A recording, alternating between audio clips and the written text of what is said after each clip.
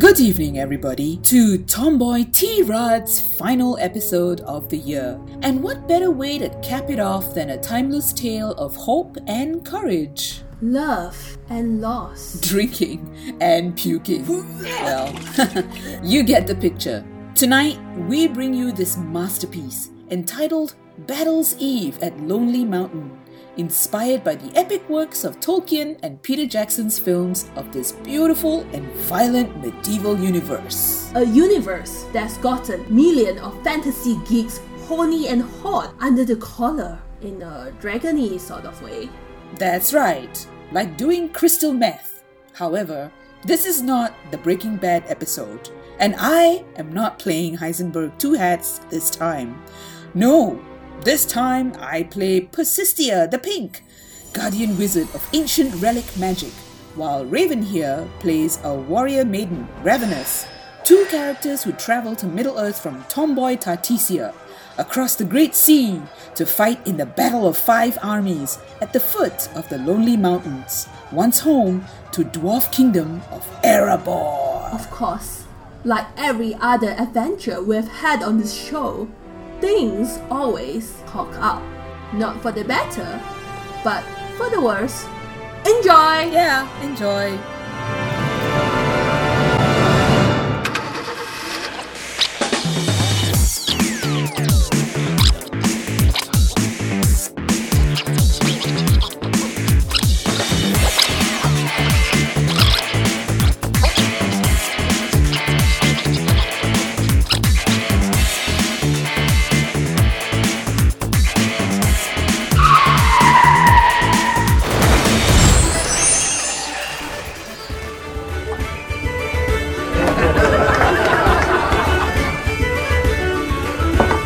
There you go, ladies. 2 ales, 2 pies, and some green tea leaves for your pipe wizard. Why, thank you, lassie. Weirdo! Who smokes orange or green tea leaves anyway? Weirdo? Weirdo? I'll have you know that I'm officially on the Eastern tea and soybean starvation diet. Thank you very much. What is that? I have to say, I haven't had a lot of people come through here asking for green tea leaves. Where are you ladies coming from? From Tomboy Tarteesia, a great kingdom in the undying lands across the Great Sea. I'm Ravenous, mighty sword warrior maiden, and this is Persistia the Pink, guardian of ancient relic magic. Ooh, that's a long way. Indeed, and we also host Tomboy Tirade, the region's biggest and only all-female English comedy chat podcast. Yes, not tirade or tirade, but tirade, the way we like to say it on this no-holds-barred fortnightly podcast, with a whole load of geek, drama and humor thrown into every episode. That's what the sacred spirits living under my robes say. And we don't ever fight with sacred spirits in nether regions, you hear?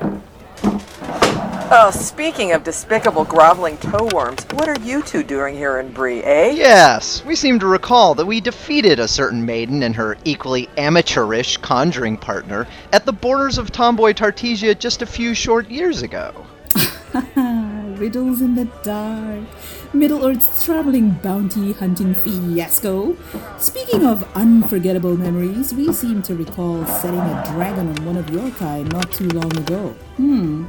And I have the scars to prove it too. My belly's been on fire since. You're very welcome. Well, what can I get you, travelers? Travelers? Travelers? We're no passing tourists, let me tell you that, fair lady. We'll have you know that we're from the Mythgard Institute. Mythgard? What in the world is that? Mythgard, what? I'll have you know that we support and facilitate teaching and research in Tolkien studies, fantasy literature, and all kinds of related fields, including science fiction, into the 21st century. We are the experts on Middle-earth. The experts across the entire internet, by the way. We're even an expert on you, even though we don't know who the heck you are, Tavern Maiden. Showed off. I'm Trish Lambert. He's Dave Kale, and that over there, sitting over there, probably in another one of his existential crises, is Corey, the host of the Tolkien Professor podcast, We're all co-hosts on the Riddles in the Dark podcast and prediction game, along with Laura Burkholtz when she can make it. She's found gainful employment as an emissary to Prince Imrahil, so is mainly hanging out in Dal Amroth these days. Lucky her. You can find us on Facebook, though, as Riddles in the Dark Predictions. Or at www.mythgard.org for everything Tolkien and fantasy literature. And resident Tolkien Professor Corey Olsen can be found at www.tolkienprofessor.com or the Tolkien Professor Facebook page. And at Tolkien Prof on Twitter. All right then, I've got it. Ales all round, please. Make mine extra potent. 3 potent ales it is. Excellent choice, sir. I'll see to that. Okay, we know what you guys do. Now tell us why you've been shadowing us. Yeah. Well, we've heard rumors that a battle is looming at the Lonely Mountain, and that lots of treasure is just sitting around for the taking.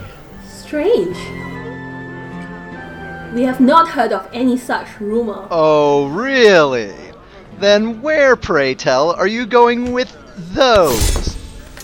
Hey, that's my sword! Yeah, and my staff and magic dustpan. Get away from that. Okay, Pointy Hat, out with it. Were you guys heading out to battle? Yeah, we were, but only because we've heard another rumor that a dark evil is building in the east. This battle that Thorin wants to wage against Smaug is just the tip of the dragon butt. Yeah, they've been put in charge of finding out what's really cooking here in Middle-earth. Well, it's definitely not ale and mince pies. Take us with you. We might be able to help. Take you? A bunch of bounty hunters who pledge their allegiance to no one? No way!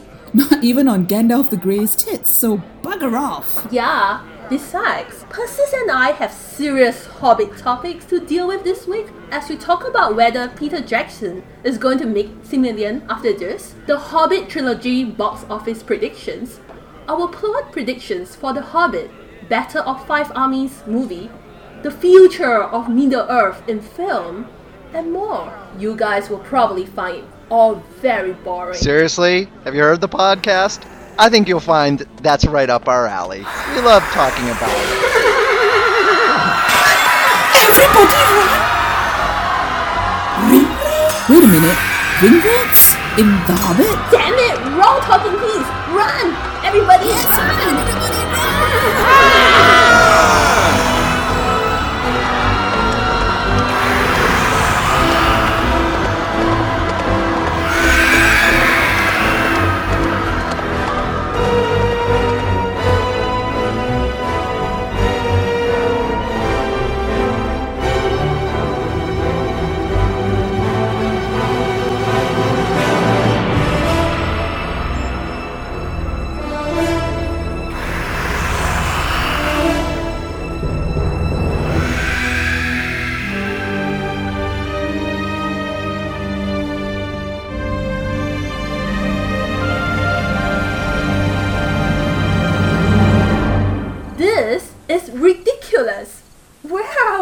Well, if I played my cards right, we're now at Weathertop, or better known as Amon Sol.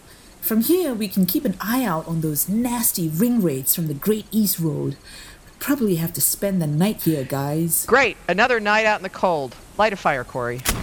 If he can stand straight. Well, since we're stuck out here, let's, Recite poetry! From the ashes a fire shall be woken, a light from the shadows shall spring, renewed shall be blade that was broken, the crownless again shall be king. Great. Did Corey just enter his existential zone again, guys? Excuse me, that is a famous poem written by an eminent Hobbit poet. Jeez. Guys, quit! We need to get on with this. Come on. Right. Okay. So what are we talking about again? Oh, right. Well, it's still early days, but there's been a rumor, albeit a silly one, that Peter Jackson has signed to a 72-part movie of the Silmarillion. What do you guys think about the possibility of that happening? A 72-part movie of the Silmarillion? That's not nearly enough parts. Yeah, that's not enough. I mean, I'm really afraid they're not going to have time to get through everything at that rate. Yeah. I mean, can Baron and Luthien's story be that long, do you think? Or should it just be a TV series? Well, I mean, they're not doing just Beren and Luthien. There's so much other stuff in there. Exactly. There's a lot of stories in there. And actually, the Beren and Luthien story is pretty freaking long, too. It is. Yeah, it It is. is. Well, so is Turambar's story. Oh, yeah. Like in terms of time span, doesn't Beren and Luthien basically cover about the same amount of time, if not longer, as the Lord of the Rings? Oh, yeah. Yeah. Way more if you count the whole thing. Yeah, I mean, from the very beginning when Beren first comes in, or really from like when Beren's a refugee up in the north. Yeah, it's a good deal longer. So that's like four or five movies already. Oh, yeah, easily. Easily. Among the tales of sorrow and of ruin that come down to us from the darkness of those days, there are yet some in which amid weeping there is joy, and under the shadow of death, light that endures. And of these histories, most fair still in the ears of the elves is the tale of Beren and Luthien. Of their lives was made the Lay of Leithian, Release from Bondage, which is the longest save one of the songs concerning the world of old. But here the tale is told in fewer words and without song. It has been told that Barahir would not forsake Dothonion, and there Morgoth pursued him to the death, until at last there remained to him only 12 companions. Well, just Beren and Luthien could be a multiple-season epic TV series. Yeah, that's true, right? Yeah. I think they will probably rival Game of Thrones. Like, Game of Thrones be nothing compared to... I have a feeling that they're probably going to do that. Someone's going to pick it up for TV. If they get the rights, right? Yeah. And the Turambar story would be the one part which could actually be like more depressing than Game of Thrones. Oh, Yes, yeah. that's true. Way more depressing. Yeah. Yeah. I mean, if that would be the one, because, if Game of Thrones is so popular, and it's so depressing, then Turambar's story is a shoe-in. Yeah, that's true. Yeah. Right. I mean, George R. R. Martin would have killed off either Beren or Luthien or both, right. Before the end of the story. But really, I mean, he'd do his worst with the Turambar story. Yeah. I defy him to make a story more depressing than the Turambar story. But what about because there's other parts in the book as well that explain a little bit of the Middle-earth history, right? Like the Valar and things like that, how they were sent down by the Iluvatar, the Eru Iluvatar, right? I mean, those things are also, there's quite a lot of that stuff to go through, because they have to go through, all the different characters of the Valar, right? Oh, yeah. I mean, they have to talk about Melor. No, that would be really interesting. I mean, of course, we have to actually recognize the fact, because we don't want to mislead anybody, that of course none of this could ever possibly actually ever happen. Mm-hmm. I just want to make sure that that's completely clear. I was surprised recently because of course Peter Jackson recently was making public comments about this. People asking him about the future of it, and would he do any more, and him saying. No, the Tolkien estate owns the rights to everything else. And I keep forgetting how many people don't know that, because that's not a piece of news. I mean, everybody knows that. I mean, it's that's something that is, but again, I was just sort of reminded by the fact that story, people keep covering that story and re-releasing that those quote as if it's huge news. And I keep forgetting the fact that most people don't know that. So yes, the Silmarillion, Tolkien sold the film rights to The Hobbit and The Lord of the Rings only. All of the rest of Tolkien's works are still the film and performance rights are 100% in the hands of the estate. And Christopher Tolkien will be cold and dead in his grave before he lets anybody do a performance of the Silmarillion. But why do you think why fact. are they so protective? I mean, if you look at the Silmarillion and you compare that to The Hobbit or Lord of the Rings, right, which is it's two pieces of work that's so popular in Tolkien's canon, right? I mean, why would Christopher Tolkien be so protective over the Silmarillion? I mean, why do you think he's so much more protective over that? Is it because he had a hand in it, or? Well, I wouldn't say he's more protective, right? If he could go back in time, he would probably tell his father not to sell the rights to the Lord of the Rings. Yeah, he didn't have a choice about if he could go back in time, he would hit his father over the head to prevent him from selling the rights. Yeah. You don't need the money, Dad. He just had no question. He had no power over the Hobbit and Lord of the Rings, but he's been very clear about the fact that he's been not happy in big time. Yes. about the movies. Yeah, he would tell his father, not only do you not need the money, but you actually won't get very much money anyway. They're going to screw us over. Right. Yeah. That's right. So sometimes I wonder if they pay them more money, would they make a difference? No. Like, yeah. No, it wouldn't. This is one of the main things. Like, the Tolkien estate is really not after money. Do they even need it? Yeah. No, the majority of the money they get, they give to charities. They don't even really profit by it.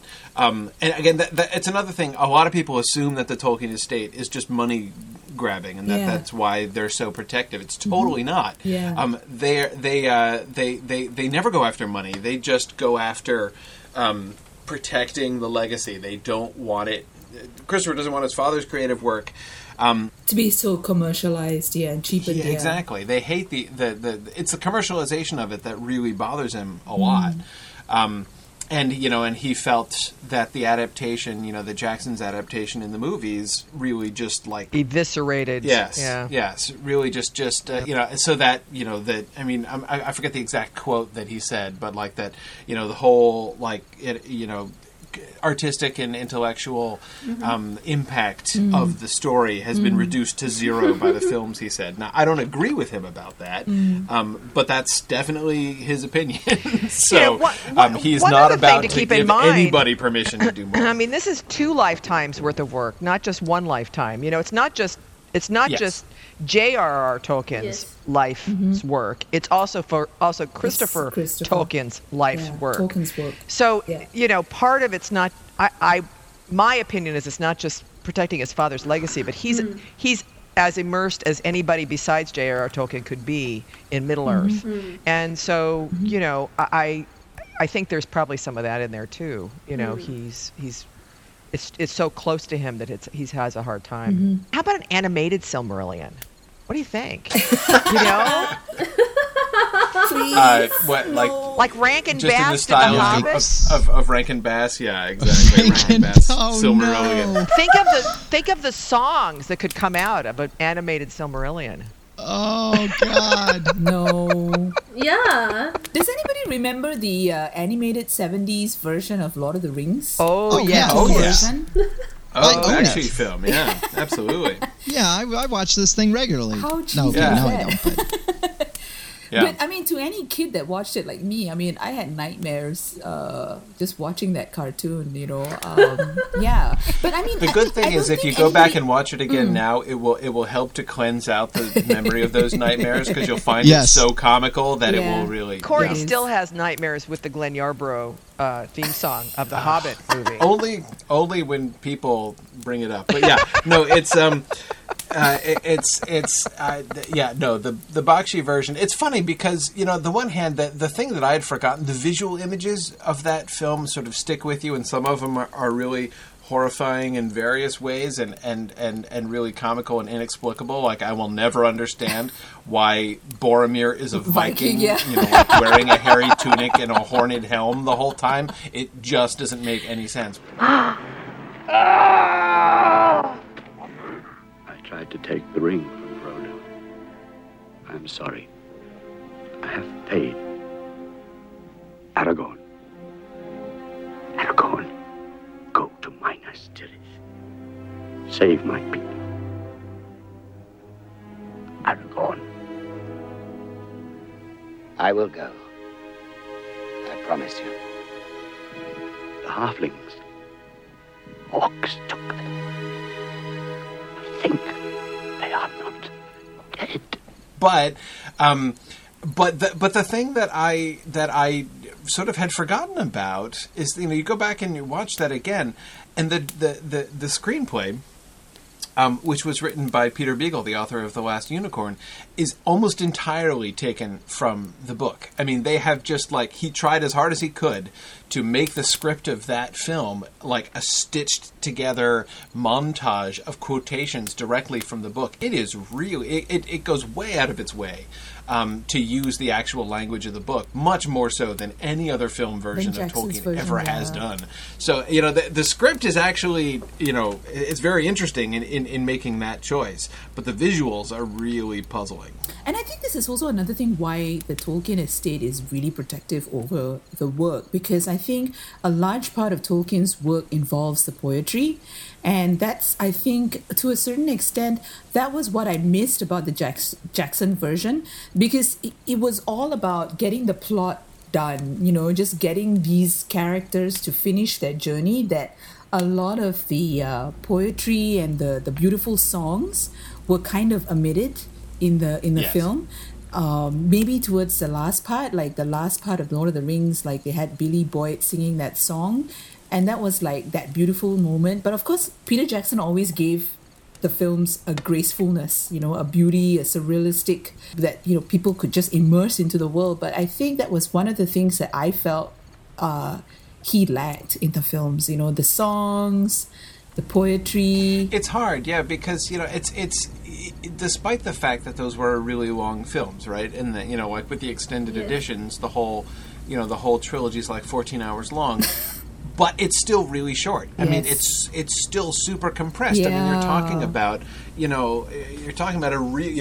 more than 1,000 pages of book, compressed into even 14 hours is a lot of the stuff that you get in Tolkien, a lot of those things which give the world the depth which has made it so powerful and so meaningful to a lot of people. They just can't really do, because they have to focus so much on just moving the story along. And actually, I think that, especially given the popularity of Game of Thrones now, we are more likely to see The Lord of the Rings get redone as like a mini-series on television before we ever see any kind of Silmarillion film.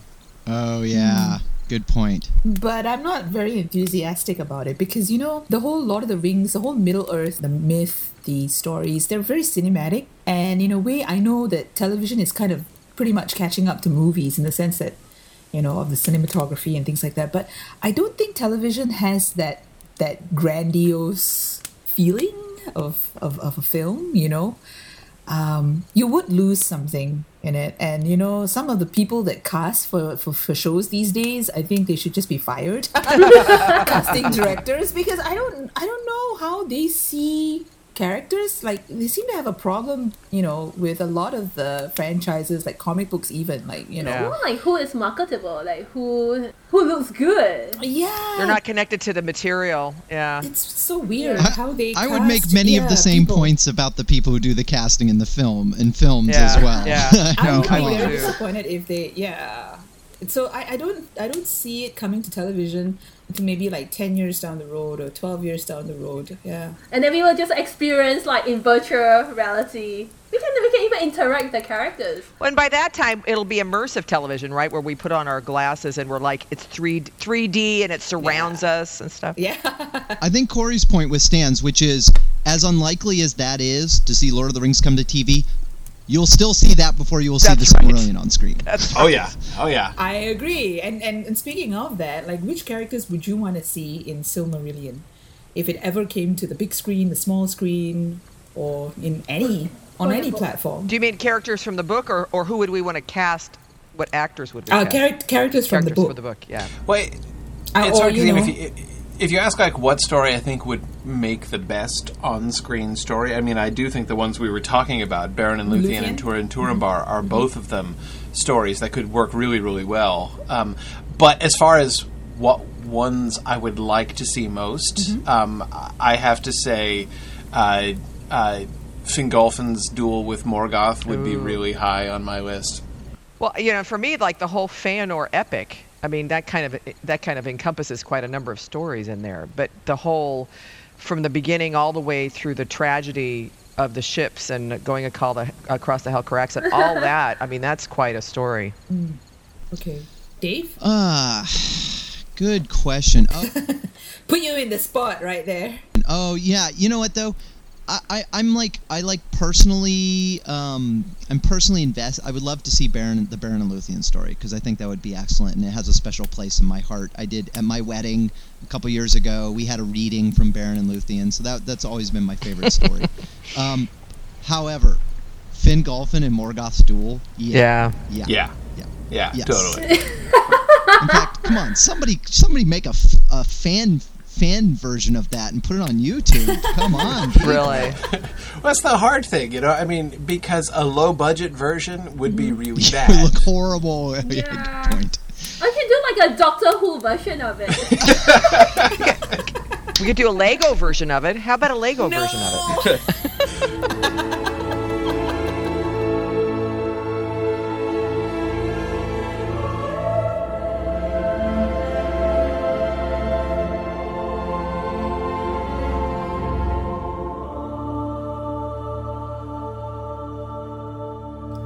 The air is getting chilly.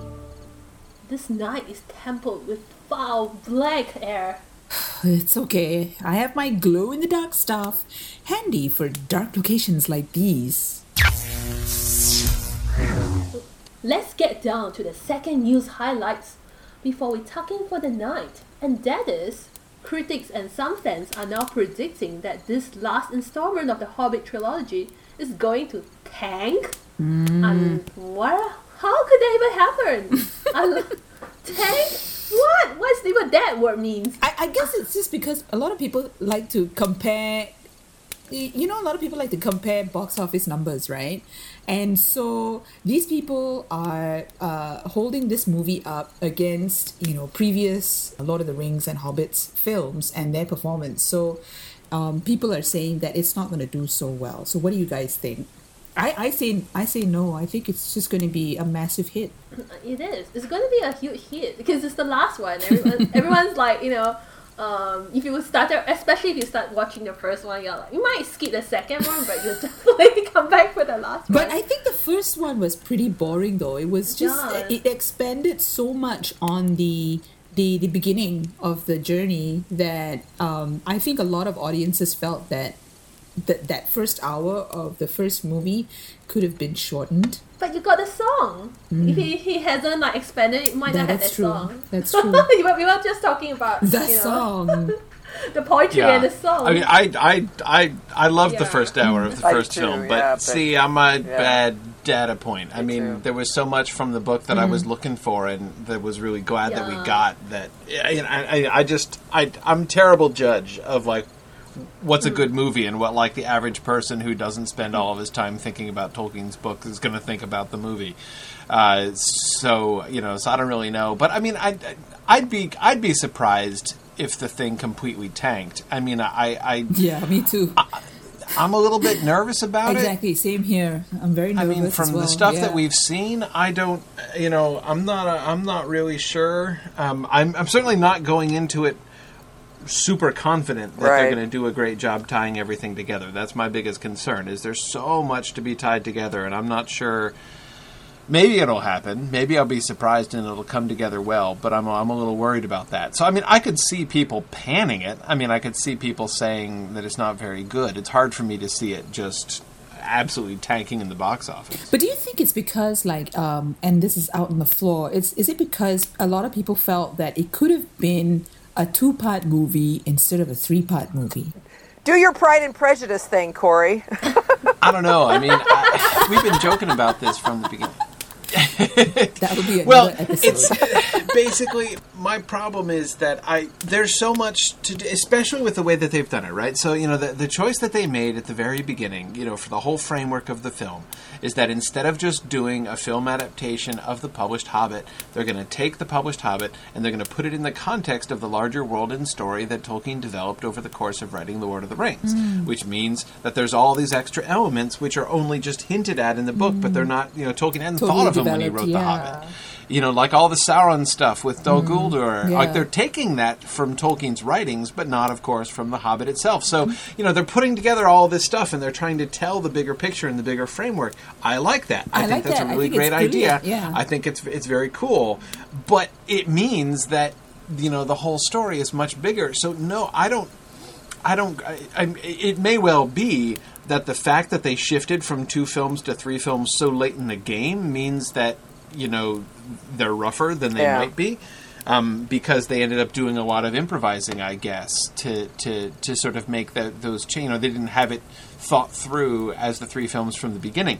But do I think the no, I think there's more than, again, my concern is that there's not going to be time for them to do everything that they need to do. You know, that the final movie, in order for me to find it really satisfying, would have to be like 5 hours long. So I'm more afraid of it being incoherent because so much stuff gets skimmed over and left out, I agree rather with you there, than Corey, because having it feel too long. For the second one, right, because they spent so much time in the first movie, in the first hour, introducing all the dwarves and their predicament, that they really missed out a lot on what The Hobbit really was in terms of the adventure itself. Like, for example, I felt very shortchanged on the Beyond segment. I felt very shortchanged. It was just like, he was just like a by-the-way character, which I was like, oh my god, but he's such a huge character in The Hobbit. And then, the bits where they were caught up in Mirkwood, and they had to be in that river. I didn't see that when they had to cross the river, and it was like, where's that part? You know, right? That at least got put into the extended edition. It made it to the extended the river edition, crossing did get put back in the extended edition. But no, we were joking about this all year. You know, one of the sort of the running jokes of 2014 on our podcast, as we were talking about the Desolation of Smaug and thinking about the Battle of Five Armies, is we kept saying like, oh, but surely that will be that will be in the extended edition. So we were sort of joking about the fact that the Desolation of Smaug extended edition was going to need, like, we were expecting an hour and a half of extra footage, and of course we only got 22 minutes, and most of the scenes we had been looking for weren't in it. But yeah, I mean, I agree. I mean, it's almost like even the three films is too short, and I know that seems like a joke to a lot of people. You know, that like a lot of people, again, were thinking like, oh, it's absurd that they're making this little short book into three films, and I feel like people who talk that way aren't really recognizing what they're actually trying to do. Because most people, they would just think that it's The Hobbit. They'll just look at it as the book.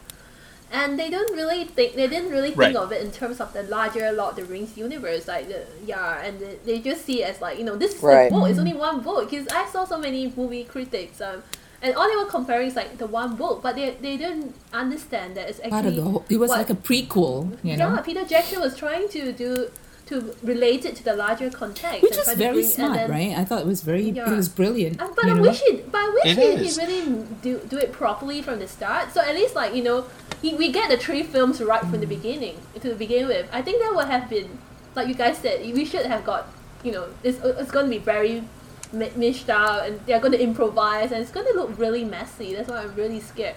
Yeah. To actually go back to your original question, I mean, I think the three movies, I think definitely three movies. The thing that I'm disappointed in, you guys have kind of referred to this, I didn't really have a problem with the first movie, but again, like Corey, I'm a bad data point. I was really glad they fleshed out, like The Unexpected Party has always been my favorite chapter, and I love that the movie, did so much. But the second movie, especially now having seen the extended edition, I am disappointed at the choices that got made.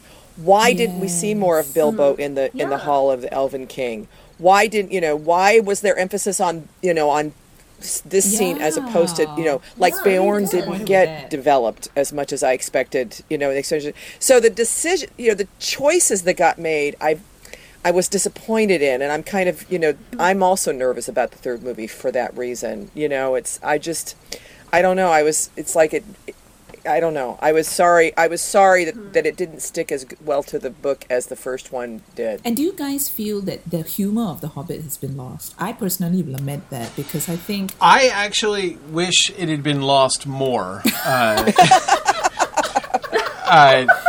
Bilbo was he was such a happy, charming little hobbit. And he still has that. If you look at the first Lord of the Rings movie, when he talks to Frodo about his adventure at the Lonely Mountain, he still talks about it with a twinkle and a glint in his eye. He never really lost that.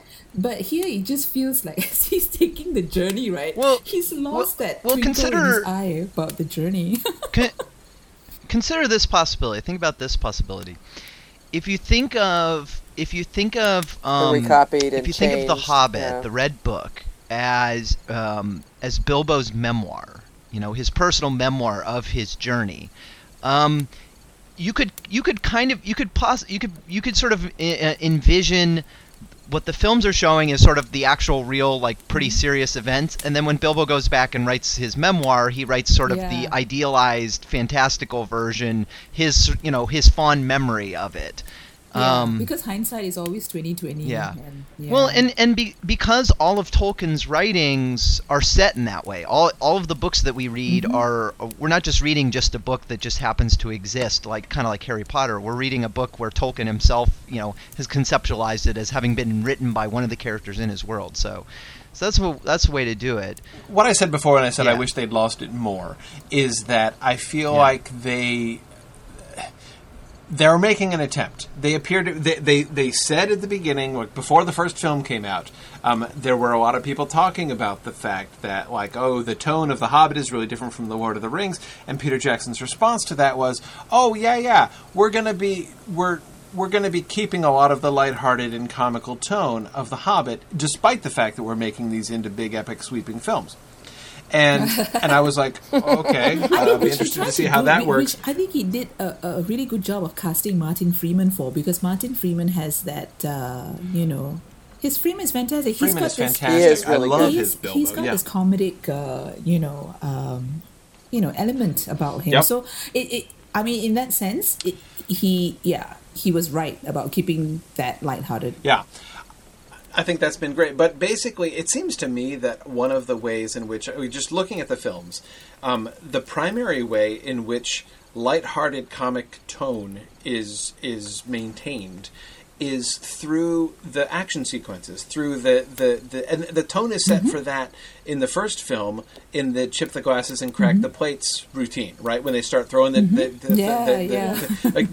sets the tone of, we're going to do slapstick comedy and the amusement of improbable action sequences, which they're not pretending are not improbable, right? I mean, this is the thing, and it's one of the obvious and most over the top examples of this is the whole bomber barrel sequence, right? And again, and the thing is, a lot of people will respond to that and be like, how could anybody expect us to believe that? It's like, nobody expects you to believe it. You're totally missing the point. It's designed to be comedy. I mean, the fact that it's so over the top and so ridiculously improbable is what's funny about it.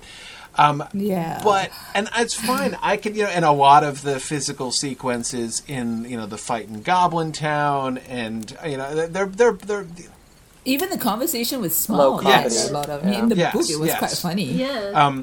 But it got scary in the film. Exactly. But, I think that it's that seems to me the primary way in which they're trying to sort of, overlay this lighthearted comedic feel to the whole thing. And I don't like it.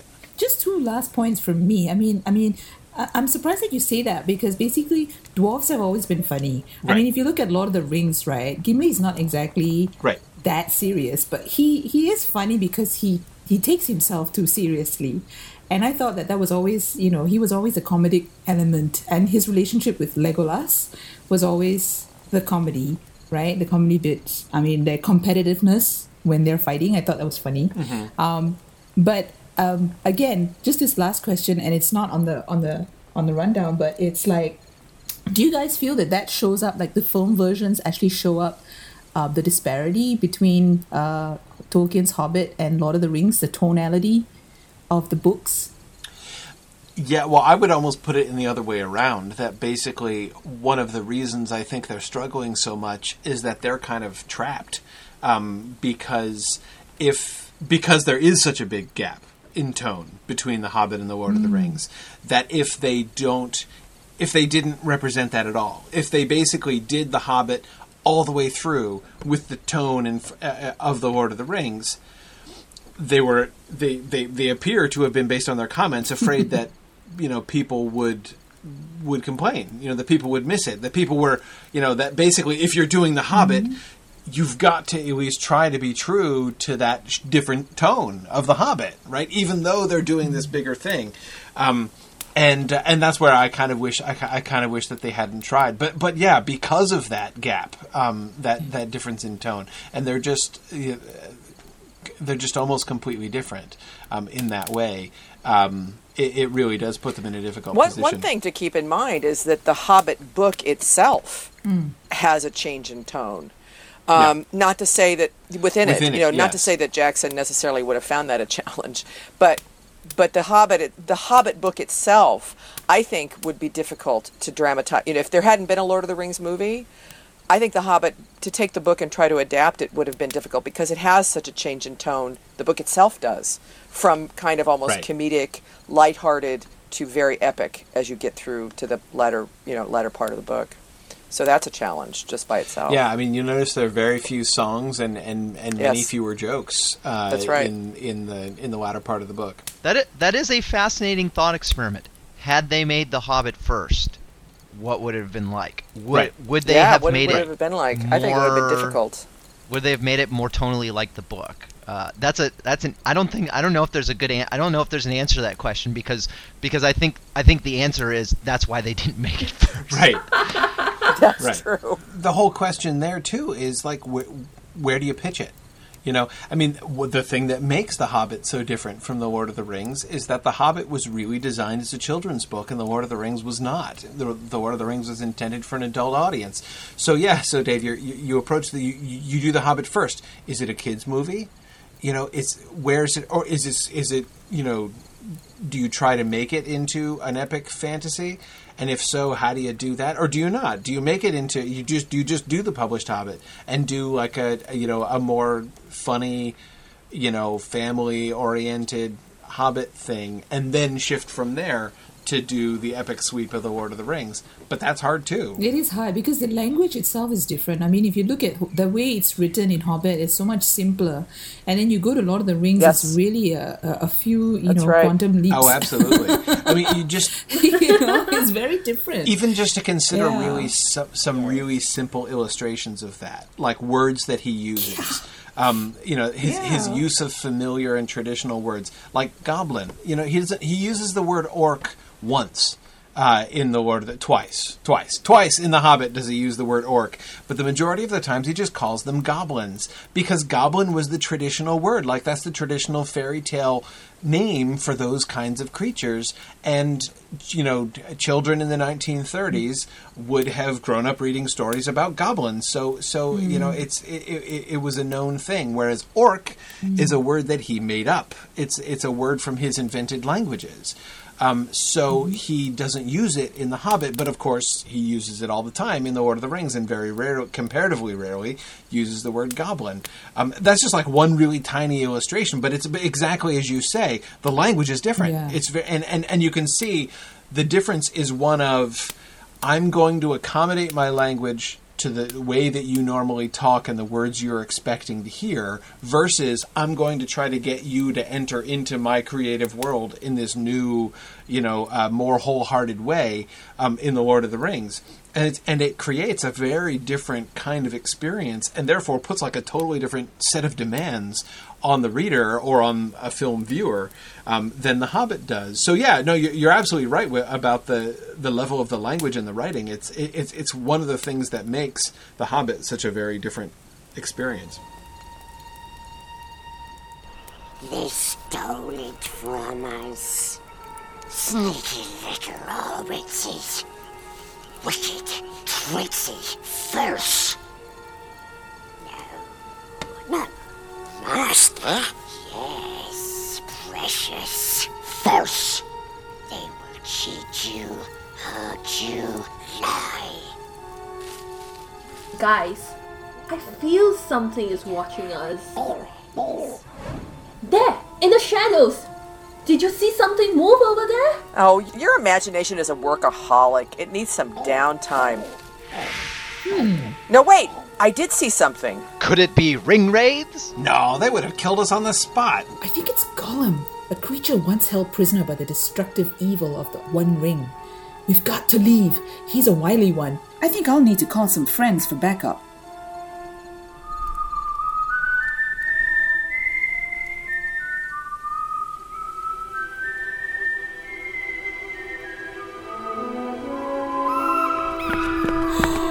There they are! The Great Eagles!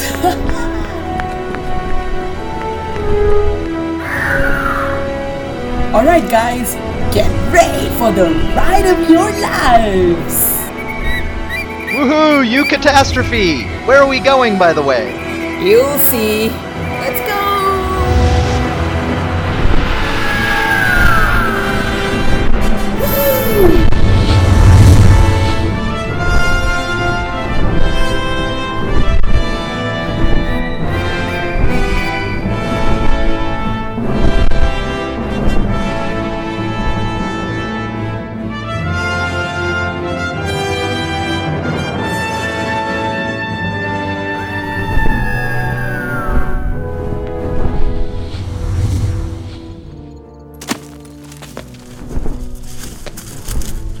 That was quite a ride. Thank you, dearest eagle.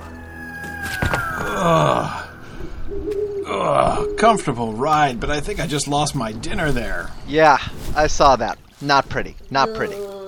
Yeah, it wasn't an appetizing sight either. Ugh. So, where is this place? Very. It looks familiar, doesn't it, guys? And you call yourselves Tolkien experts. Come now, I know this place quite well. We're at the border of Mirkwood, and here's the river that transports the elven supplies between the realm of the Elven King and Laketown. Wow, we must have racked up some serious frequent flyer miles there, Persis and Raven. Persistence and Ravenous. Oh, God. Anything to get us closer to the battle action, guys. Now let's talk about The Hobbit, Battle of the Five Armies, the final installment of the Hobbit trilogy.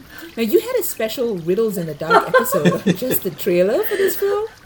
Where you kind of shredded apart pixel by pixel. Epic as the movie itself. Like Yes. 3 hours long. It's like watching the whole... I've watched the whole movie by listening to your podcast. No, I mean, It's really awesome. No, I mean, for me, I really enjoyed that episode. I really thought it was funny because you just shred it apart and down to its like every last pixel. Every trailer. It's a tradition. It's a Riddles in the Dark prediction. It's tradition to do that. We've done. I think that we've done that with every trailer for each of the movies. Love it. But I'm a Gandalf fan. I've always been a fan of the wizards of Middle Earth. I think of myself as a wizard, really. Does my old friend Gandalf really die in this film? No, and I can say that with some amount of certainty because if you look at the clip that's available online that I think was first played during the live stream of the world premiere, that's Galadriel and the White Council confronting the Nazgul. You can clearly see that as she's carrying Gandalf, he shifts and groans. Thank God. No, he is clearly grievously wounded, but not dead. I mean, there's no way they're gonna do the Gandalf is dead and gets revived thing again. Tunikan marka. Umidisu. Ashir. Borzomishi. I am not alone.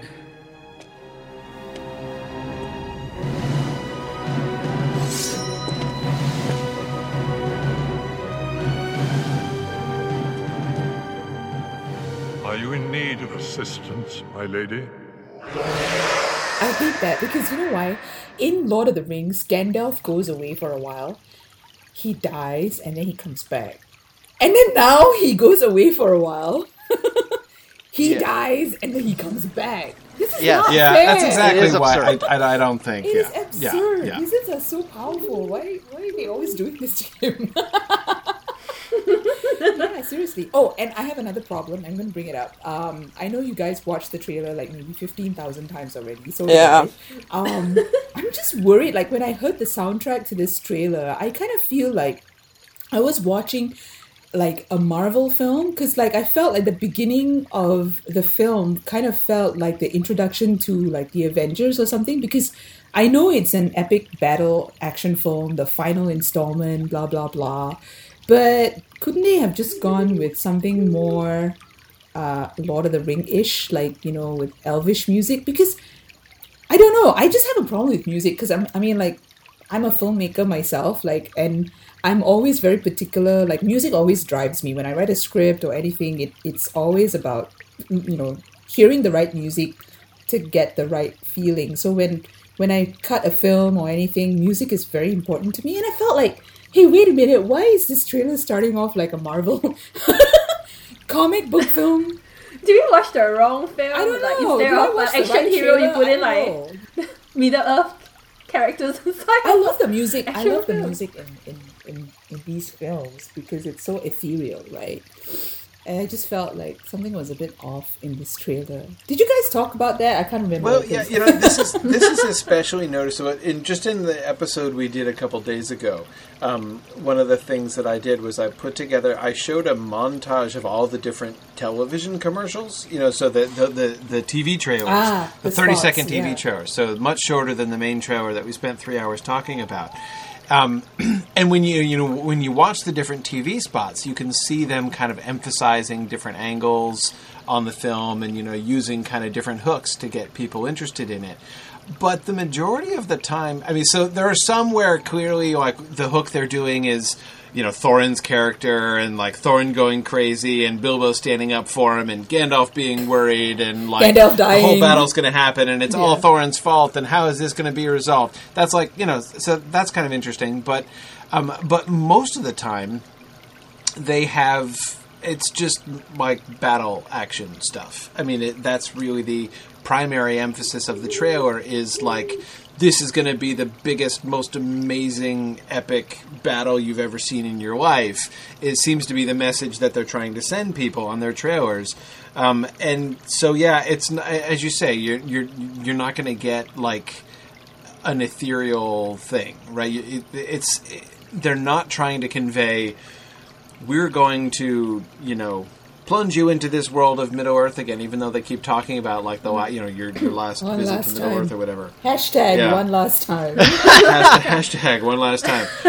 But it's really like mostly it's like hashtag big enormous epic battle. Thorin, you gave a promise. You brought upon them only ruin and death.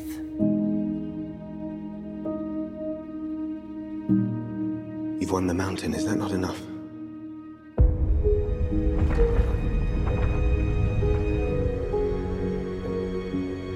Now, we defend it.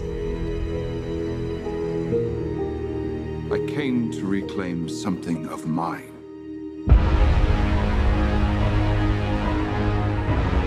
This was the last move in a master plan.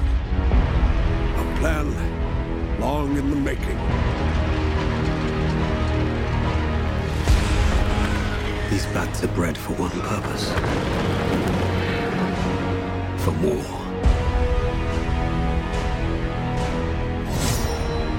Leave Sauron to me. Bilbo is right. You cannot see what you have become. Everything I did for them. You started this. You will forgive me if I finish it. When faced with death, what can anyone do?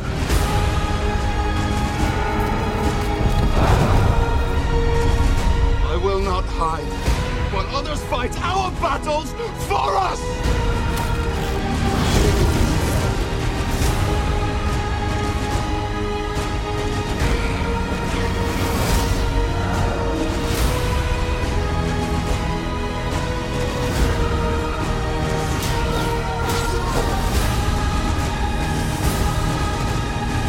You have but one question to answer. How shall this day end?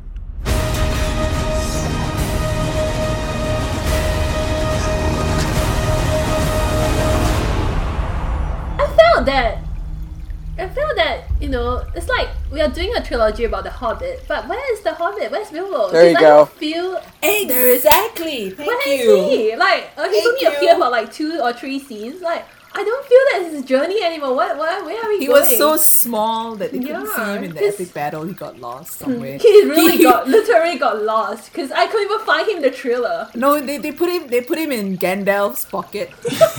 You know, that is funny though, but one could argue one can argue that indeed they've actually expanded his role compared to the books, at least in this movie. Yeah. He's not even in the battle. He gets hit in the head. So, yeah. And then you hear about the battle afterwards. He was knocked out, right? He was like, oh, eagles! And then I got knocked out. Exactly. No, it's...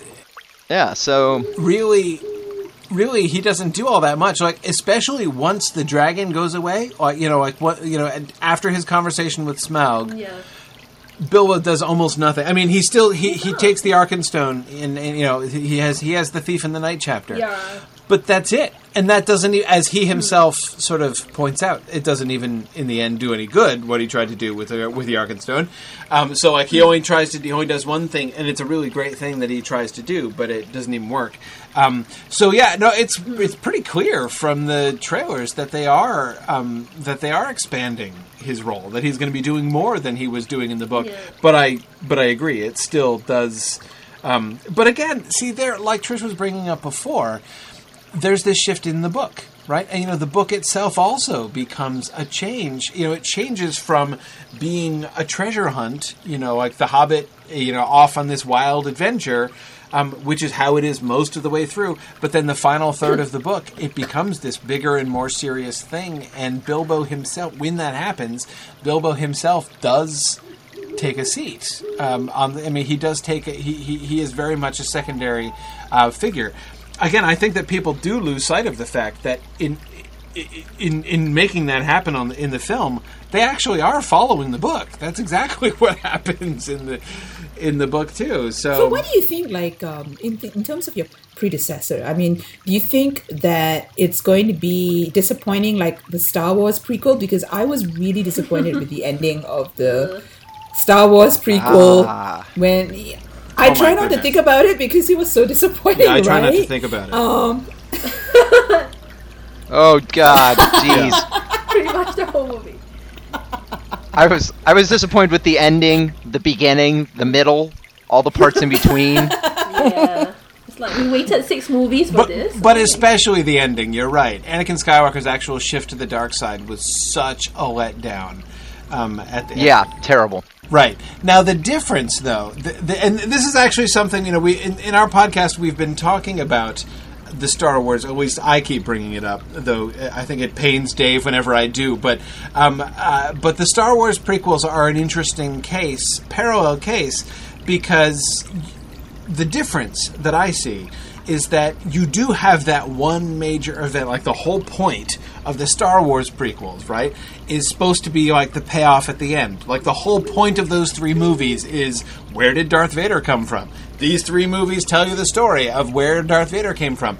The Hobbit film is not building up to any comparable point. There's no one single, and some major thing, behind the Lord of the Rings films will be explained in, it will culminate in making sense of all of these things. That doesn't happen. I mean, it's just a previous incident. You could say it's the finding of the ring, but even that is nothing like the, the Darth Vader thing in Star Wars. I disagree, though. So to that extent, I'm not so worried about the end of this movie being like the end of the Star Wars films, because there isn't that same central expectation that's going to be disappointed. But I think I do disagree, though. I do disagree with you in the sense that I think that while Star Wars, the prequel, was supposed to explain where Darth Vader came from, this particular prequel has also dropped a lot of hints. I mean, Peter Jackson has made a conscious effort in this particular trilogy of films to sort of fill in the gaps of how,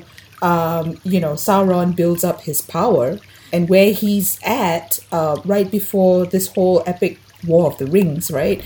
So I would expect him to fill up those gaps because he's built it up with the Dol Guldur, story B thing. I wouldn't have thought so until the trailer. The thing that, and we spent quite a bit of time in our trailer episode talking about this, but the part of the trailer that completely blew my mind was the voiceover that Gandalf says, which, he says in almost all of the TV trailers now, the Gandalf voiceover that says, this is the final stage of a master plan. And I was like, wait, seriously? It is? Who knew? I didn't know that was the final stage of a master plan. And what's more, from watching the first 2 films, I wouldn't have guessed it was the final stage in a master plan. So now Exactly. I'm anticipating, at how that fits together. It was not at all obvious to me from the second film that Sauron wasn't just going to get his butt kicked and go slinking off, and then maybe we get at the end of the film, right? But before the end, this shot of. This shot of the them flipping the switch in Barad-dûr and turning on the flaming eyeball up at the top, and that's kind of what I was expecting. Even after the second film, that's what I was expecting, to sort of make that link, but not have this have this film have to be that intimately connected with that story. But they are apparently doing that, so I don't know. What about you, Trish? What are your thoughts? For my predictions for the final part, I'm afraid they're going to have veered quite a bit from the book story. The battle part I'm talking about. Like who does what, who kills who, where does the battle take place, all that stuff. It just, I don't know yet. Talk to me in a month's time or less than a month now, I guess. But I'm a little concerned that there's like some major changes going on there, and I don't know that I'm going to really understand why the changes were needed. That's kind of where my head is at with this movie. There is something at work beyond the evil of Smaug. Something far more powerful. Sauron. The Battle of the Five Armies is initiated by Sauron. His armies are going to make this attack. And so, ultimately, it is his first strike. Why show his hand now? Because we forced him. We forced him, and the company of Thorin Oakenshield set out to reclaim their homeland. Sauron seeks control of the mountain. For where it lies, its strategic position. Well, on the particular question of how they're going to link these films to Lord of the Rings, man, I don't know. This is one of our riddles in our game, which is how, like, where, what is going to be the major implication of the fact that the orc army or goblin army that's going to show up at the Lonely Mountain was actually created by Sauron and sent by Sauron, as opposed to just kind of organically or self-organizing in Gundabad. And also the escape of the Witch King Emma and the ring wraiths, right? Yeah. Right. Exactly. So it seems implausible that at least Gandalf, even the White Council in general, it seems implausible that they would say that they're not going to go around telling anyone who will listen, hey guys, Sauron's back, by the way. You really need to get ready. Right. But that's not at all the posture of all these various people at the end of The Hobbit, or even for the intervening 50 years. It kind of, Sauron kind of creeps up on people and only openly declares himself a little bit before the start of Lord of the Rings. So that I don't know how they're going to do it. That's the open question. Maybe you get the ending. You probably get 20 years before the events of the Lord of the Rings. Yeah, 20 years. After. Yeah. That actually, my pet theory is I want an epilogue to the film where they flash forward to the Battle of Dale, which takes place at the same time as the Battle of the Pelennor, where you see Bard's grandson lying at the feet of King Dain, fighting the forces of Sauron in the north, but I'm pretty sure that won't actually happen. Yeah. I would like that to happen. That would be really cool, but I'm just trying to imagine what the average person sitting in, is going to, how confused they're going to be like, wait a second, where is this battle? What's going on? I think you probably need Bilbo. Yeah, because basically this story is everyone goes home happily and they live happily ever after, really, Well, at least from Bilbo's point of view. Which they shouldn't, because Sauron. But Dave, you're right, because basically when we start off Lord of the Rings, Sauron is already quite powerful. He's really built up his power to that certain extent. So by the end of this film, how powerful is he? That's the big question, right? How powerful is he going to be after this battle? Is he going to be... And there's that... 50, 70-year gap, right? 60 years, right? Yeah. And will they be explaining about how Gollum, where's Gollum going to come into all of this? Another good question, right? Yeah, the Gollum thing is really difficult to say. Like if he's gonna come out and get captured, and then we're supposed to understand that he's being tortured for 60 years until the beginning of the Fellowship of the Ring film. Wow. But yeah, it's tricky. So one possibility that at least the trailer leaves open, that moment where Saruman says, "Leave Sauron to me," it hints at maybe the possibility that Saruman's going to come back and say, "Oh yeah, I kicked his buddy. He's gone. I killed him." Put him off the floor with that loser. Like, nothing to worry about anymore, people. Time for a vacation. But I happen to have a direct connection. Right, and most people in Middle Earth sort of deferring to him and saying, Saruman says so. Saruman says he's gone. I guess he's gone. And people like Galadriel and Gandalf, doubting him, but not openly opposing him or arguing with him yet because they have no evidence. But it seems like either Saruman intentionally misleads people or Sauron tricks Saruman, and then Saruman unintentionally misleads people. But I'm kind of wondering if that's what's going to happen. What's going to happen is that everyone's going to believe that Sauron was actually defeated. Yeah. I think that's the only way you can do it. Especially since, of course, we're going to get, presumably, the clear, real, and unequivocal destruction of the armies at the Battle of Five Armies. So one of the things, clearly, that's going to happen is that you're going to have the Battle of Five Armies, and perhaps this is even related to the master plan, of how it basically explains why, although Sauron is back there in Dol Guldur and he's returned, the War of the Ring still isn't going to start for another 60 years. Why on earth would that happen? Well, that's happened because his armies got wiped out, and he's got to now take a couple generations of orcs to rebuild his entire army again. So it's not going to be for another 60 years. So, Dave, whether or not they actually think he's gone, Galadriel or Gandalf and Elrond at the end could still be like, well, the bad news is that Sauron escaped, and this is still going to get bad, and there's definitely gonna get ugly soon, but at least his armies are gone now, so we've got a few decades. Yeah. But this is a stupid thing. No one knows where the ring is. Everyone thinks it's gone. That's right. Everyone thinks it's going to get bad. Well, everyone thinks it's gone. Yeah, that's a good point, Corey. They could leave it at, well, Sauron escaped. He'll probably come back and cause trouble, exactly. But in the meantime, he really can't do much because he has no armies. So, let's go back. The White Council, go back to being watchful. I could even see for this reason Gandalf not bursting the bubble of the people at Dale in the Lonely. Basically everybody at Dale in the Lonely Mountain being all like, "Oh yeah, we defeated Sauron. It's all over. Yeah. The good guys have won. We're living happily ever after," and have Gandalf and Galadriel just be all like, yeah, happily ever after, you guys. Well, okay, yeah. Well, yeah. Why should we bother them? They're going to be dead before anything happens anyway. But yeah, exactly. End of the story. Yeah. We'll talk to their grandchildren. Yes. Right. But then it comes back to that point where that one scene before Bilbo and the dwarves enter Mirkwood, right? Gandalf looks like he knows Bilbo has got something up his sleeve, and the ring. So many threads. How do they bring them all back together? Yeah, and that's to me still one of the other big unanswered questions. How do they do the ring? Yes. Bilbo's relationship with the ring at the end. Because it's especially with Gandalf being so fixated on the dwarf ring in the extended edition of Desolation of Smaug. Oh my goodness, he just won't let that go. I mean, yeah. And then he would just let this ring of Bilbo sort of just slide. Seems a little strange. And Bilbo, he's still very secretive in the movie. He didn't really reveal the ring. Not yet, so we'll have to wait for 60 Not yet, no. You have to wait 60 years.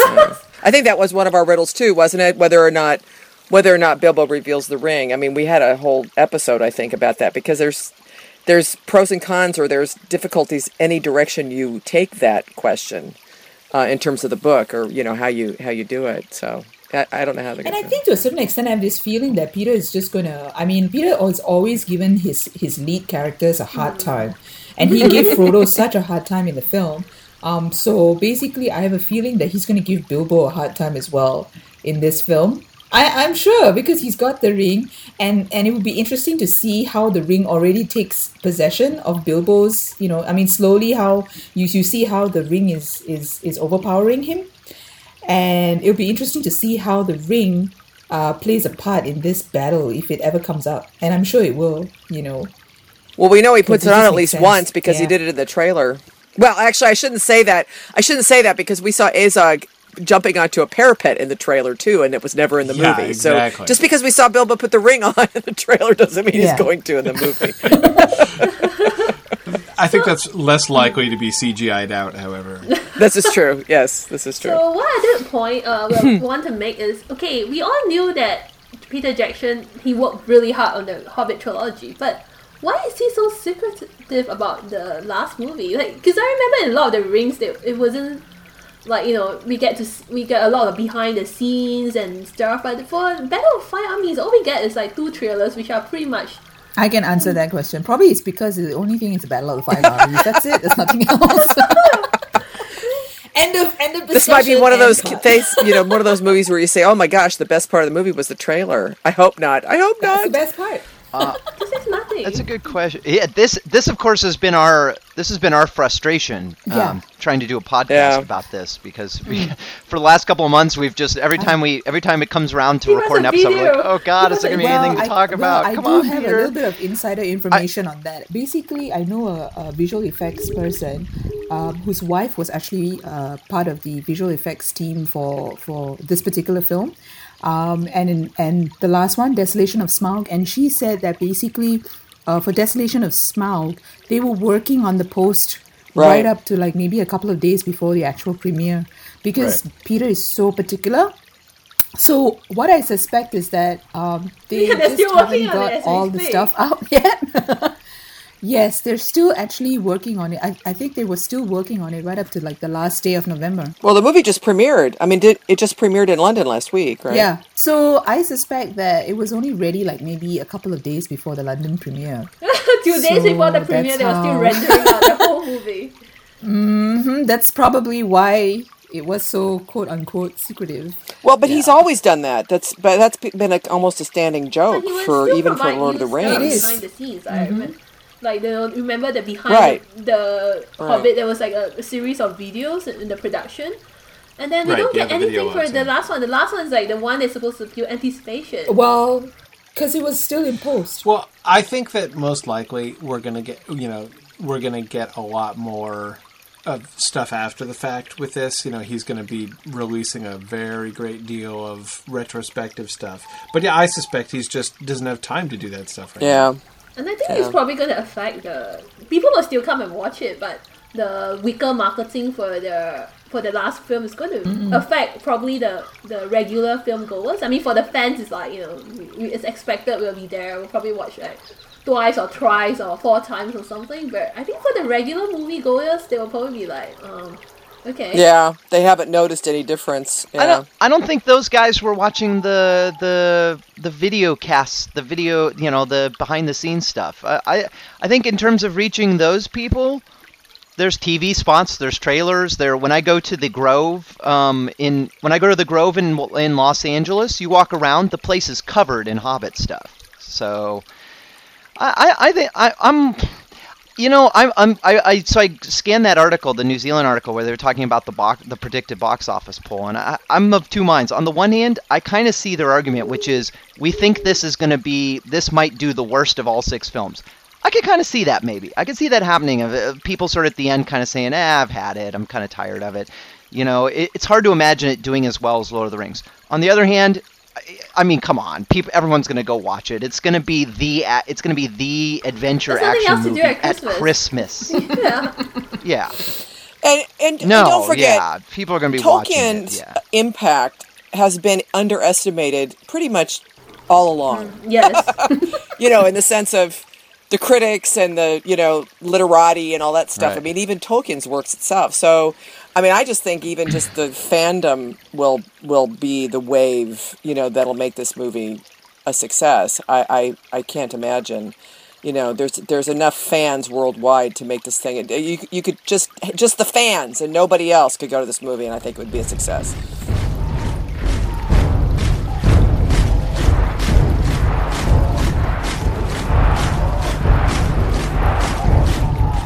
Oh, did you hear that? Stay down, everyone! Good lord! The armies are moving faster than we thought. and we need to stop shadows and dragons. You know what? I motion we just go chill out at Elrond's. Let's have like a dwarf-style fountain party in Rivendell. I'll bring the chips.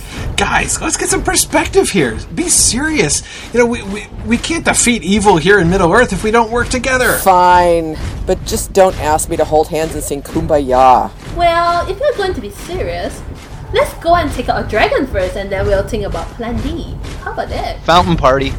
Yeah. I like this warrior maiden already. Great plan, yeah.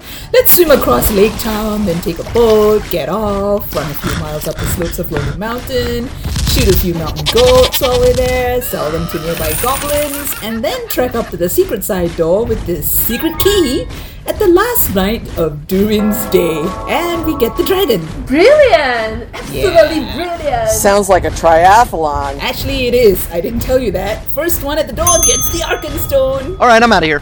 Okay! See you, bye! Hey, shit! Let's go! Relax, Rave. But they're getting a head start. Come on! Persist! I know they're getting a head start. Stop pushing me, okay? My ropes only go that far. But you know what? They don't have this. The key! Haha! You're evil! Yes.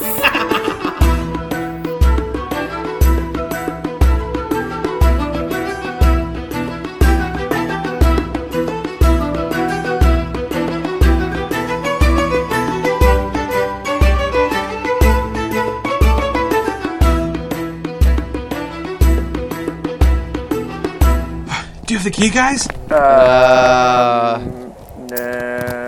Looking for this? No. Quick! Last light of Doreen! Quick! Insert the key to the lock now! Pretty wily little wizard, aren't you? Yes, I try.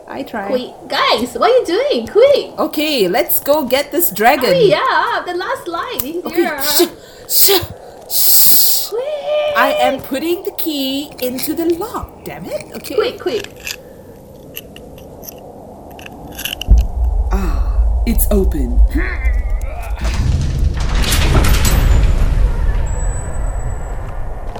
I can't see a thing in this tunnel. Luckily, I'm not claustrophobic. I'm not feeling claustrophobia. I'm feeling sentimental. Why? Well, you know, once this film and our adventure here together is over, we're gonna have to say goodbye to Middle-earth on film. Give us your answer. Will you have peace or war? I will have war. The third Hobbit film is the last piece of the puzzle. So ultimately, there will be 6 movies that become a grand story that you can see from beginning to end. This was the last move in a master plan.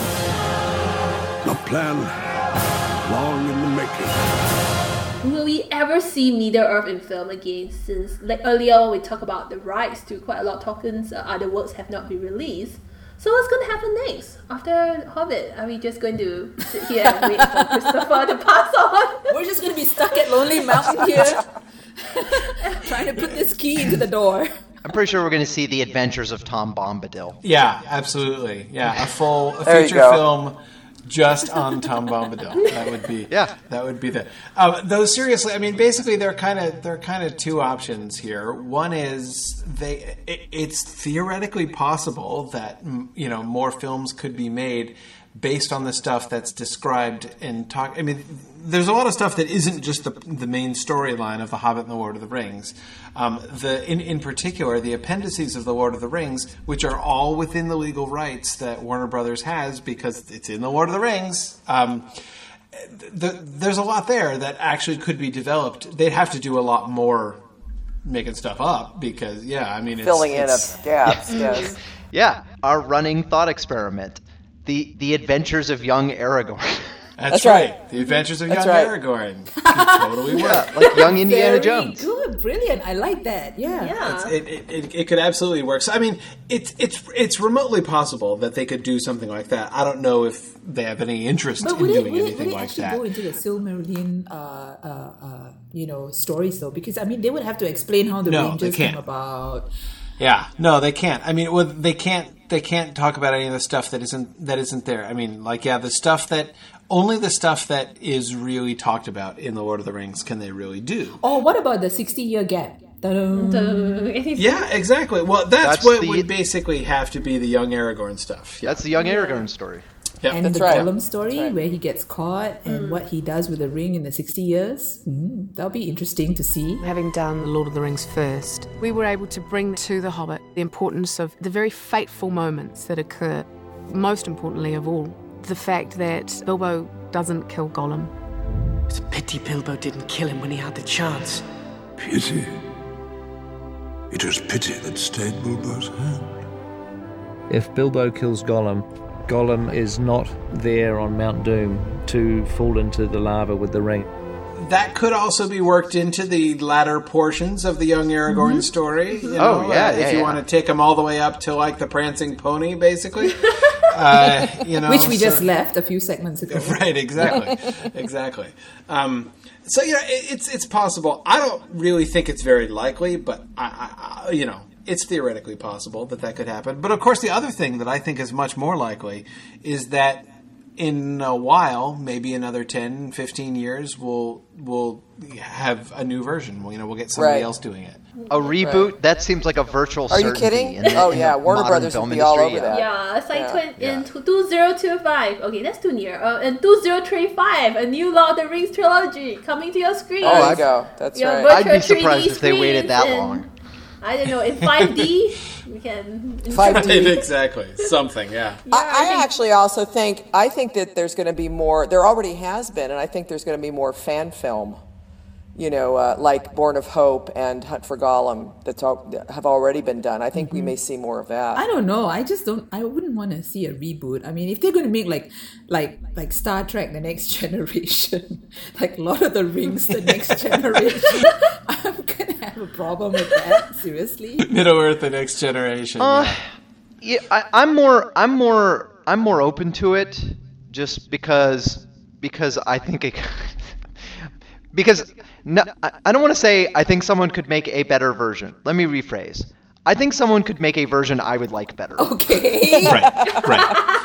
Explain. Yeah. Okay. I think I could totally imagine someone, especially if they did a television series, I could totally imagine someone doing a version of it that I would say, this is a much better adaptation.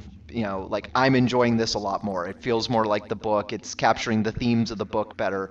I could totally see someone doing something that I would be happier with. I'm actually that I think is the likeliest thing of all. Yeah, I don't want them to reboot just because, just sort of on philosophical standpoint, being married to someone who works in Hollywood.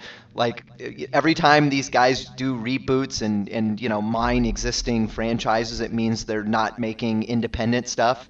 And I want them to make independent stuff because that'll mean more opportunities for Teresa. But his wife. But if they're going to go back to the well for Lord of the Rings or Tolkien, I think I'd be down with like a mini series or a Game of Thrones style Lord of the Rings. And I agree with you, Corey. That's in conservative Hollywood. That's completely what they would do. And the cool part about that is Tom Bombadil would be in the story. Oh yeah, of course. No excuse for cutting him out anymore, apart from the fact right. that nobody would understand him and he would probably look like a complete lunatic. But other than that, there would be no reason to cut him out. That's okay. I would really like to have, being the Wizard fan, I would really like to have like just on the Wizards and their adventures and how they came about and what they would be doing. Like, because Gandalf was also on the road as well. Because he's been on the road for a long time.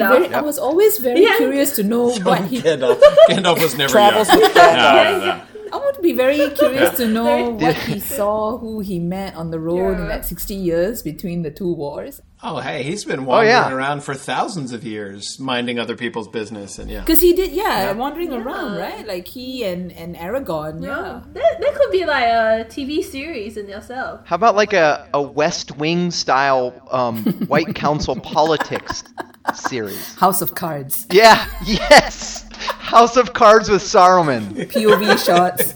All shots of Saruman talking to camera. These Burks, they don't understand my relationship with Sauron.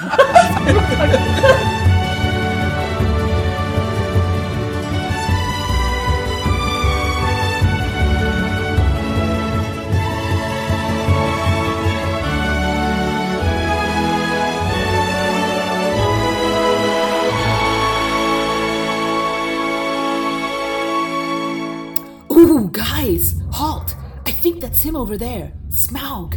Shh! Not a sound in case we wake him up by accident. Corey, here's a bag. What for? You know, in case you decide to puke any more leftovers. Haha, very funny. Hey, guys, get in here. We can stay safely outside and hopefully out of earshot. Those dragons have powerful ears. Phew! Great, let's plan our next move. Which is a rapid fire round of Tolkien space questions. Woohoo! The rapid fire round of Tolkien-based questions, not for idiots who only read the maps of Tolkien novels. Okay, right. First question, everyone. Who would you hire to move house? Move house? Move house. Are we talking physically moving your house? Yes. Yes. Okay. Really? Yes. Okay, I'll clarify the question a bit. Who would you hire to physically move your house? Okay.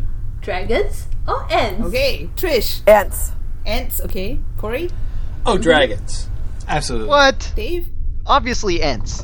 There is no curse in Elvish, Entish, or the tongues of men for this treachery.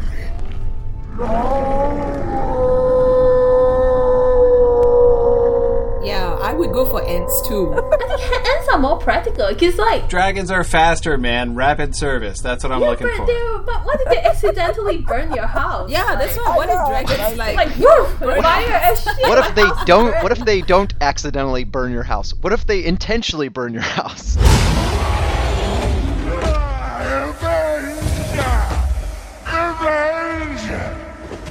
I will show you revenge! On the other hand, what if the ents discover an axe in your storage room? Of course, the ants would take a really long time to move the house. Exactly. No. I mean, I just moved recently, and I got to tell you, I'm going with dragons over ants every single time. Because, like, I can take out a fire insurance policy, but you can't take out an insurance policy against slow. You know, so, yeah. Slowness. Okay. Question number 2. Okay, second rapid fire question. Galadriel or Elrond? Which elf would you use to bring peace back to the Middle East? Elrond. Okay, Elrond. Trish says Elrond. Been summoned here to answer the threat of Mordor. Middle-earth stands upon the brink of destruction. None can escape it. You will unite or you will fall. Each race is bound to this fate, this one doom. Raven? That's a tough one. I think Galadriel, because she will be like, everybody will stare at her and be like, oh. They'll be so mesmerized by her. All these Middle Eastern terrorists will be like completely glaze-eyed. Yeah. They do like blondes. Yes, they do like blondes in the Middle East. Yeah, they'll be glazed-eyed and she will be able to tell them to do anything she wants. Like, okay, everyone, guys, shut up and make peace. And everyone will be like, oh, yes, Galadriel, for you, we'll do anything. This task was appointed to you. And if you do not find a way, no one will. Then I know what I must do. It's just... I'm afraid to do it. Even the smallest person can change the course of the future. Galadriel. I think that Elrond is just basically he's just kind of too jaded. You know, he's especially now. You know, now that Arwen's gone and everything, and he's kind of. But yeah, no, he's too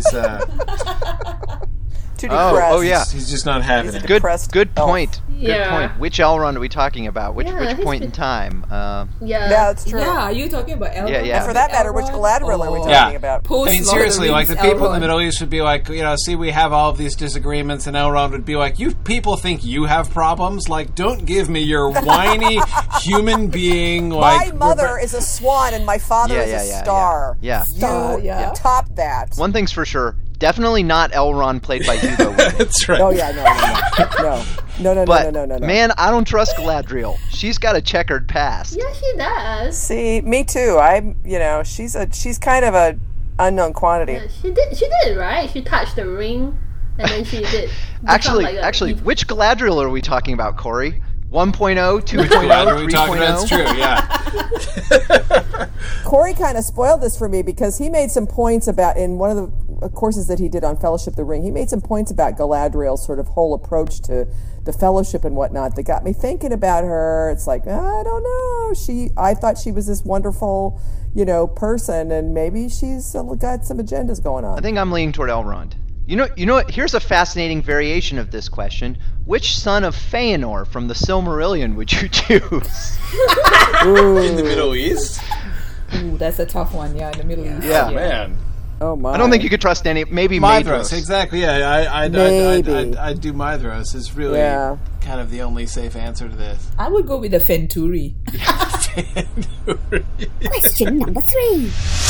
Okay, guys. Friday Dream Nights at the Green Dragon or the Prancing Pony? Green Dragon. Green Dragon. Yeah, it's Green Dragon. Green Dragon. I don't know. I kind of like the Prancing Pony. Oh, yeah, Prancing Pony is pretty awesome. I mean, it's a fun room. I think hobbits are too fun. Hobbits are just such a riot. But you got hobbits at the Prancing Pony? Yeah, but just all hobbits, like the local pub. Yeah, but see, the Prancing Pony is the best of both worlds, you see? Yeah, actually, I take it back. Butterbur. Butterbur's the deciding factor. Butterbur. Butterbur? Yeah. Okay. Prancing Pony. Exactly. Nah, I still like to hang out with the hobbits, though. I think the Green Dragon for me. Yeah. Plus, I don't want all the hubbub of the Prancing Pony. That's just too much shady, dodgy people. That's coming the in best there, part. And they just get into all this misadventures.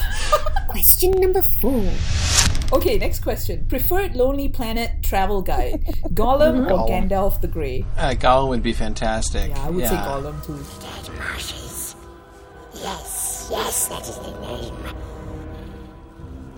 This way. Don't follow the lights. Oh, Gandalf for me. I don't know.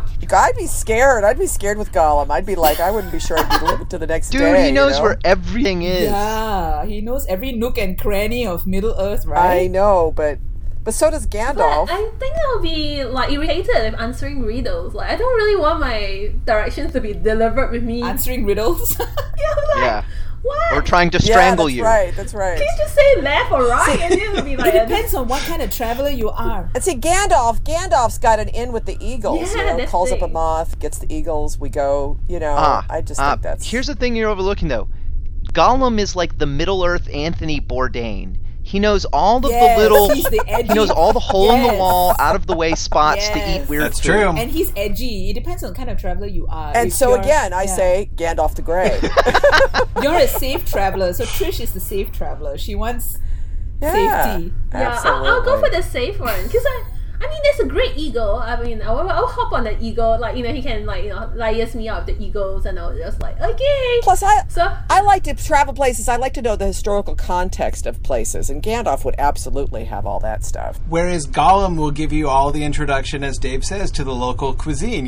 So you go to this one place, and it'll say there are snakes, worms, things in the pool, cockroaches, and I don't know. I'm not a fan of those food, though. I mean. But Gollum would be psychotic, though. He would be the psychotic trip. Yeah, he'll be thinking, when is he going to murder me? I will have to sleep with a sword. Yeah, that would be my main thing. I'd be afraid for my life. Split personality. Yeah. I guess with Gollum you get 2 for 1. Yeah. Good one. Question number 5. Okay, next question. Okay, Halloween party at Dol Guldur or Mordor? Dol Guldur for me. Spiders, Gandalf. Giant ones. Some kind of spawn of Ungoliant. Or I'm not a wizard. I followed their trail. They came from Dol Guldur. Dol Guldur? But the old fortress is abandoned. No, Gandalf. It is not. I prefer Mordor, though. I would say Mordor.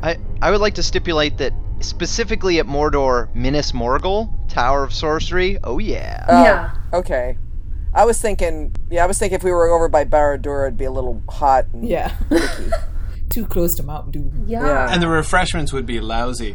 But I do think that Dol Guldur offers some really good mix of possibilities. Ambience. You can get like the creepy tower haunted house kind of thing. You can also get the like walk through the spooky woods thing. True. So, Minas Morgul is a trolls. thing, but next to you also have trolls. the strange wall-less prison where prisoners are just wandering around. Right. That's right. True.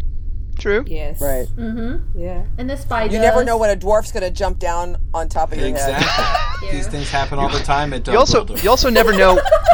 You keep thinking it's going to happen, and you keep thinking it's going to happen, and That's it true. keeps Keeps not not happening. happening. Yeah. You also never know when you're going to mysteriously disappear during post-production. Exactly. Or get CGI'd. You just be standing there next to Gandalf one moment. Next thing you know, you're gone. Not even in the scene. Where am I? Hey guys. Are the chambers trembling? They're crumbling all around us. Smog is awake! Run! Take cover, everyone! Take cover, everyone! Dragons are woken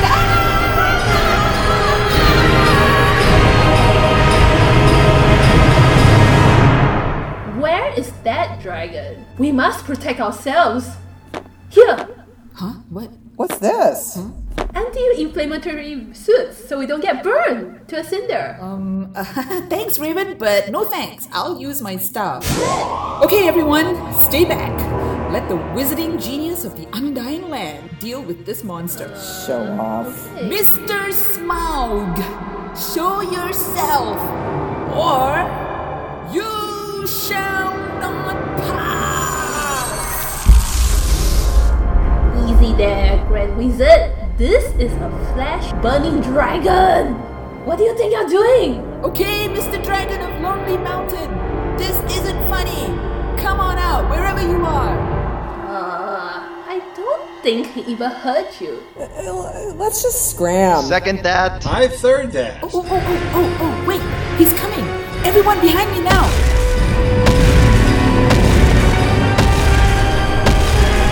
That's it. Be a man. Show yourself.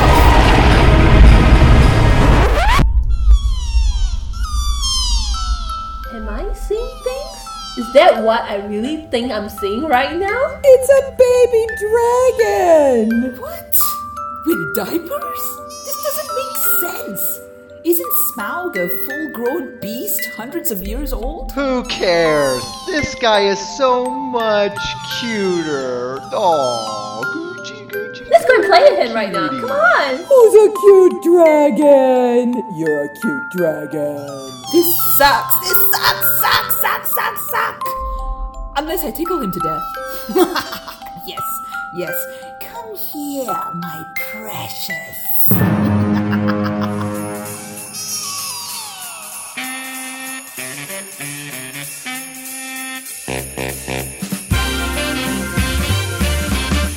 And we've come to the end of another momentous episode of Tomboy Tirade, the Hobbit Christmas edition. Woohoo! And as a special thank you for being a fan and a supporter of the Tomboy Tarts website and Tomboy Tirade podcast, we're giving away 2 pairs of happy socks this season. Just Instagram us your best sock picture and tag us Tomboy Tarts on Instagram. And the 2 best pictures win. Really easy. Contest ends 1st of January 2015, so get those pictures coming, folks. If you enjoyed this episode, don't forget to subscribe to the show on iTunes and Stitcher and give us feedback. Yeah. We've also got a great website with everything you want to read about being a tomboy in today's world.